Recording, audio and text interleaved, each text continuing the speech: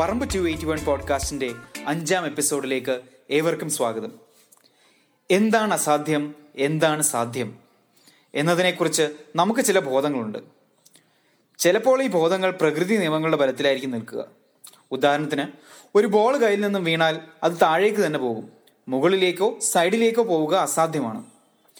മറ്റു ചിലപ്പോൾ നമ്മൾ അനുഭവത്തിന്റെ ബലത്തിലായിരിക്കും സംസാരിക്കുക.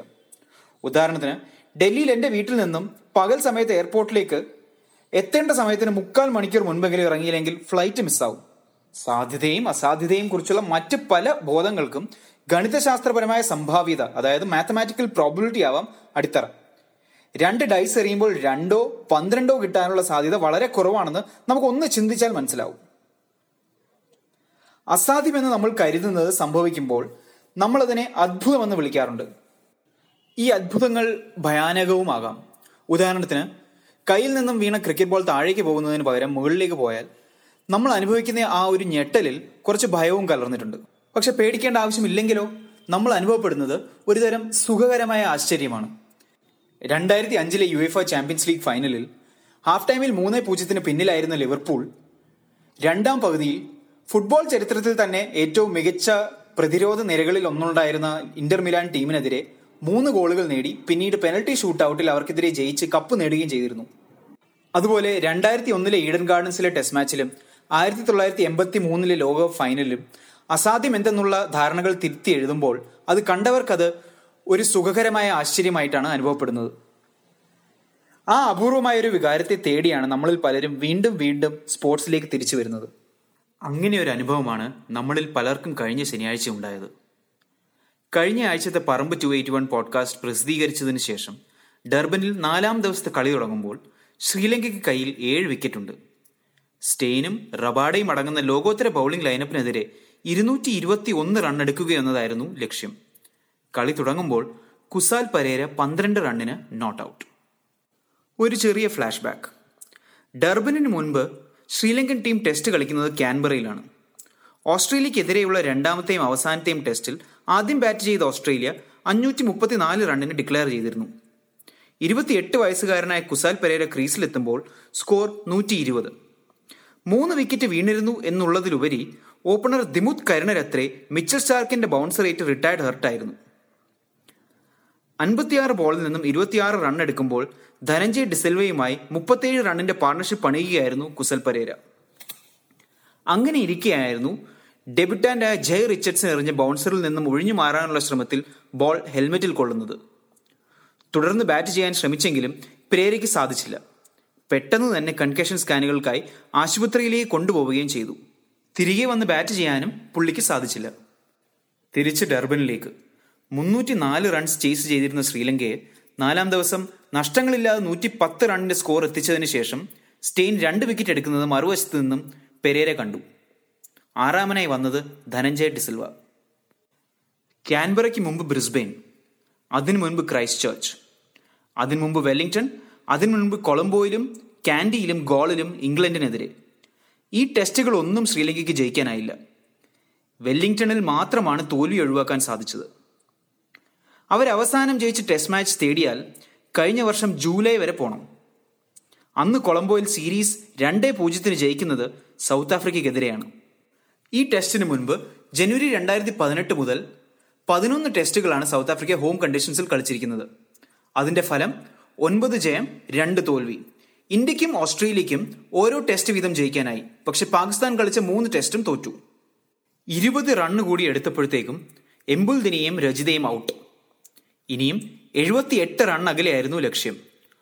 ഒരു വിജയകരമായ 4ാം ഇന്നിംഗ്സ് ചേസിൽ 10ാം വിക്കറ്റ് കൂട്ടുകെട്ടിലുള്ള ലോക റെക്കോർഡ് ഇൻസമാമുൽ ഹക്കും മുഷ്താഖ് അഹമ്മദും തമ്മിൽ ഓസ്ട്രേലിയക്കെതിരെ കറാച്ചിയിൽ 1994 എടുത്ത 57 റണ്ണാണ്. അതിലും 20 റൺ കൂടുതലായിരുന്നു ഇവിടെ ആവശ്യം.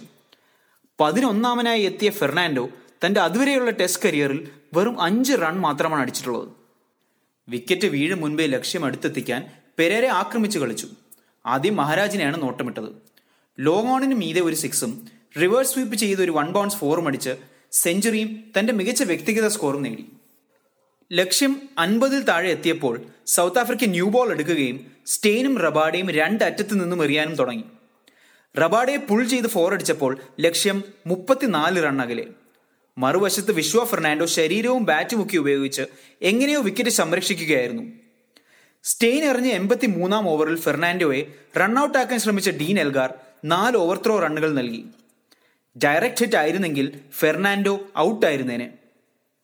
2 ബോളുകൾക്ക് ശേഷം പെരേര ഡീപ് സ്ക്വയർ ലെഗിന് മീതെ ഒരു 6 അടിച്ചു. ഓവർ സമാപിച്ചപ്പോൾ ലക്ഷ്യം 22 റൺ അകലെ. തുടർന്നെറിഞ്ഞ റബാഡയുടെ ഓവറിന്റെ 4ാമത്തെ ബോളിൽ ടോപ്പ് എഡ്ജിൽ നിന്നും മറ്റൊരു 6.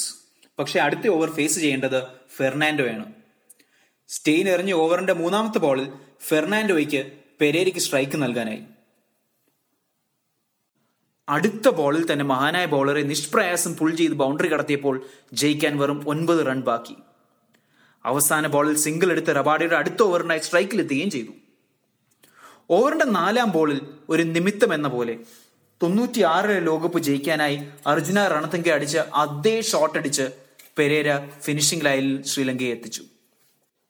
തേർഡ് മാനിലേക്ക് പന്തിനെ ഗൈഡ് ചെയ്തതിനെ തുടർന്ന് കുസാൽ പെരേരയ്ക്ക് 153 run not out. 1999 Brian Lara ബാർബേഡോസിൽ ഓസ്ട്രേലിയക്കെതിരെ ഒരു 4ാം ഇന്നിംഗ്സ് ചേസ് നയിച്ച് ഇതുപോലെ തന്നെ ഒറ്റ വിക്കറ്റിന് ജയിച്ചപ്പോൾ കരീബിയൻ ഇതിഹാസം അടിച്ച അതേ സ്കോർ.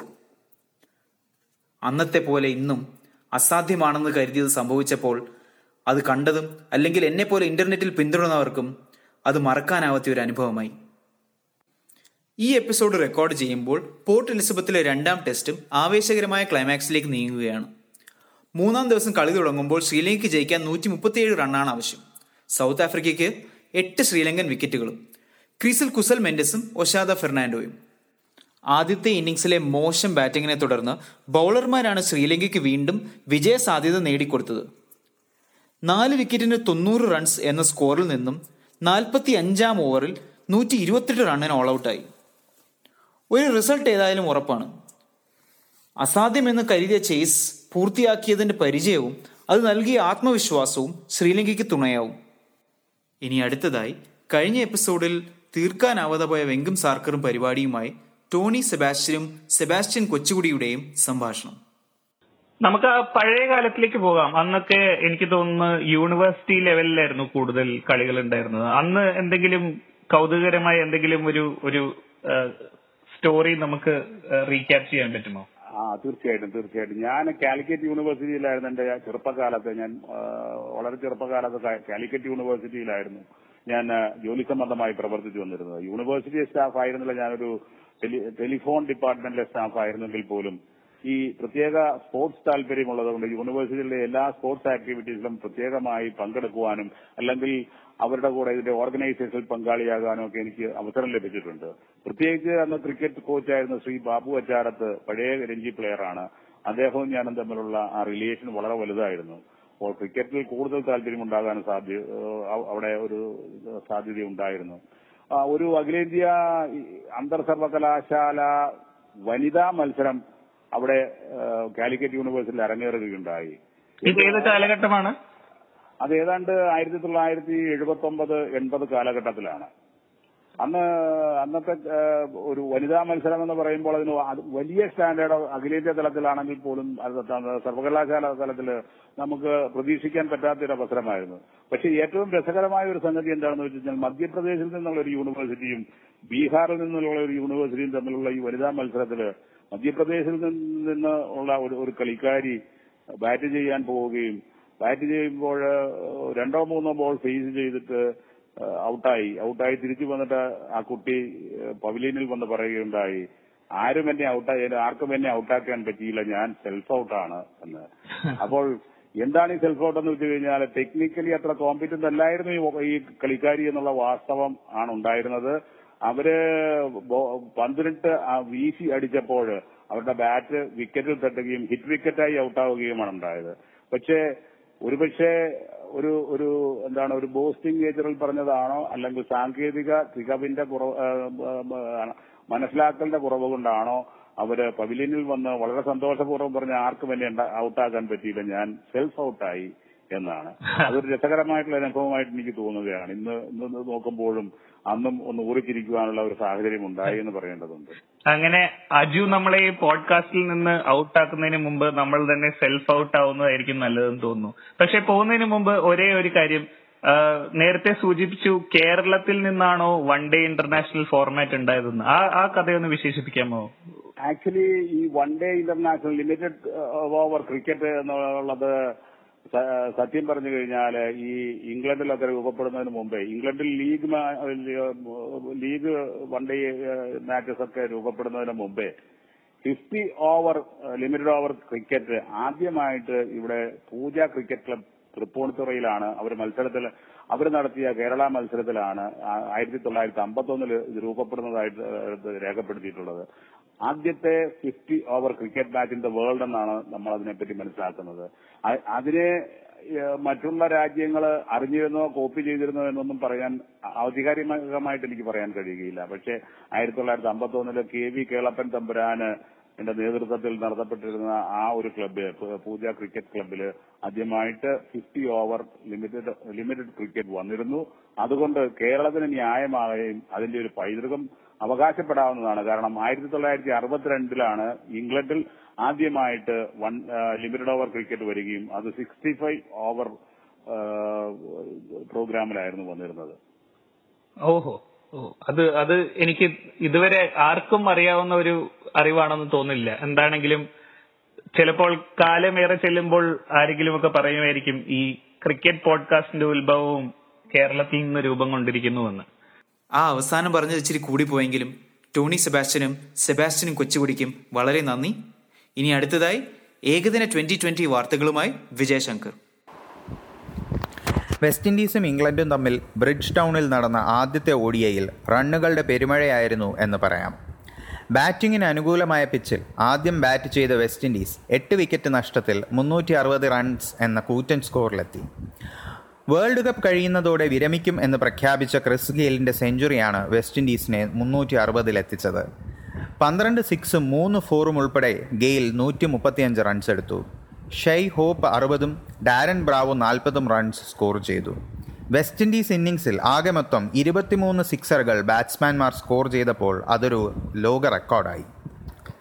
മറുപടി ബാറ്റിങ്ങിന് ഇറങ്ങിയ ഇംഗ്ലണ്ടിനു വേണ്ടി ജെയ്സൺ റോയ് 85 പന്തുകളിൽ 15 4ഉം 3 സിക്സറുകളുമടക്കം 123 റൺസ് നേടിയപ്പോൾ ജോ റൂട്ട് 97 പന്തിൽ നിന്നും 102 റൺസ് സ്കോർ ചെയ്തു. Captain Eoin Morgan 65 runs score ചെയ്തപ്പോൾ ഇംഗ്ലണ്ട് 4 വിക്കറ്റ് നഷ്ടത്തിൽ ലക്ഷ്യം കണ്ടു. ഈ മാച്ചിലെ സെഞ്ചുറിയോടുകൂടി ജോ റൂട്ട് ഇംഗ്ലണ്ടിന് വേണ്ടി ഏകദിനങ്ങളിൽ 5000 റൺസ് പൂർത്തിയാക്കിയ 4ാമത്തെ ബാറ്റ്സ്മാനായി. ക്രൈസ്റ്റ് ചർച്ചിൽ നടന്ന ന്യൂസിലാൻഡും ബംഗ്ലാദേശും തമ്മിലുള്ള 2ാം ഏകദിനം ന്യൂസിലാൻഡ് അനായാസമായി വിജയിച്ചു. ആദ്യം ബാറ്റ് ചെയ്ത ബംഗ്ലാദേശ് 226 റൺസിന് ഓൾ ഔട്ടായി. മുഹമ്മദ് മിഥുൻ 57ഉം സാബിർ റഹ്മാൻ 43 റൺസ് എടുത്താണ് ബംഗ്ലാദേശിനെ കരകയറ്റിയത്. ന്യൂസിലാൻഡിന് വേണ്ടി ലോക്കി ഫെർഗ്യൂസൺ 3 വിക്കറ്റുകൾ വീഴ്ത്തി. ചേസ് ചെയ്ത ന്യൂസിലാൻഡിന് വേണ്ടി മാർട്ടിൻ ഗപ്റ്റിൽ തുടർച്ചയായ 2ാം സെഞ്ചുറി നേടി. 88 പന്തിൽ 118 റൺസ് എടുത്തിട്ടാണ് ഗപ്റ്റിൽ പുറത്തായത്. 14 4ഉം 4 6ഉം അടങ്ങിയതായിരുന്നു ഗപ്റ്റിലിന്റെ ഇന്നിംഗ്സ്. ക്യാപ്റ്റൻ കെയ്ൻ വില്യംസണും റോസ് ടെയ്ലറും കൂടെ 37ാം ഓവറിൽ തന്നെ ന്യൂസിലാൻഡിനെ ലക്ഷ്യത്തിലെത്തിച്ചു.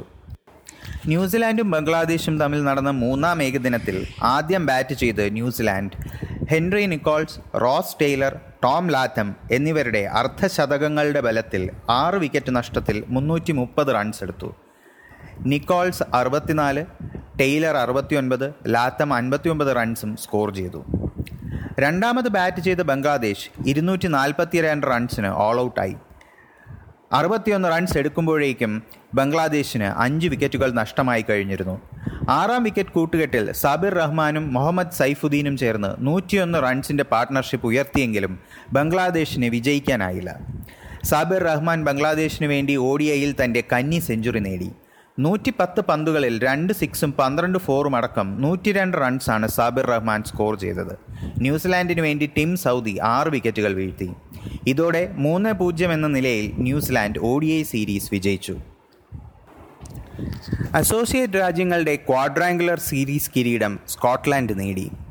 ഒമാനിൽ വെച്ച് നടന്ന പരമ്പരയിൽ സ്കോട്ട്ലൻഡ്, നെതർലൻഡ്സ്, അയർലൻഡ്, ഒമാൻ എന്നീ രാജ്യങ്ങളാണ് പങ്കെടുത്തത്. 3 മത്സരം വീതം എല്ലാവരും കളിച്ചപ്പോൾ സ്കോട്ട്ലൻഡ്, അയർലൻഡ്, നെതർലൻഡ്സ് എന്നിവർ 2 എണ്ണം വീതം ജയിച്ച് 4 പോയിന്റ്സ് വീതം നേടി. നെറ്റ് റൺ റേറ്റിൽ മുന്നിലായിരുന്ന സ്കോട്ട്ലൻഡ് കിരീടം സ്വന്തമാക്കി. വളരെ നന്ദി വിജയശങ്കർ. പുൽവാമയിലെ തീവ്രവാദ ആക്രമണത്തെ തുടർന്ന് ഈ വർഷത്തെ ലോകകപ്പിൽ ഇന്ത്യയും പാകിസ്ഥാനും തമ്മിൽ കളിക്കാനിരുന്ന മാച്ചുകൾ പതിവ് പോലെ ശ്രദ്ധയാകർഷിച്ചു.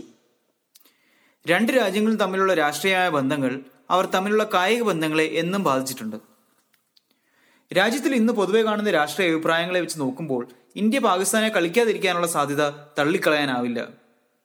ബ്രോഡ്കാസ്റ്ററായ സ്റ്റാർ സ്പോർട്സിനും അവർക്കായ ലൈസൻസ് വിറ്റ ഇന്റർനാഷണൽ ക്രിക്കറ്റ് കൗൺസിലിനും ഈ ഒരു സാധ്യത ഉറക്കം കെടുത്തുന്ന ഒരു സാധ്യതയാണ്.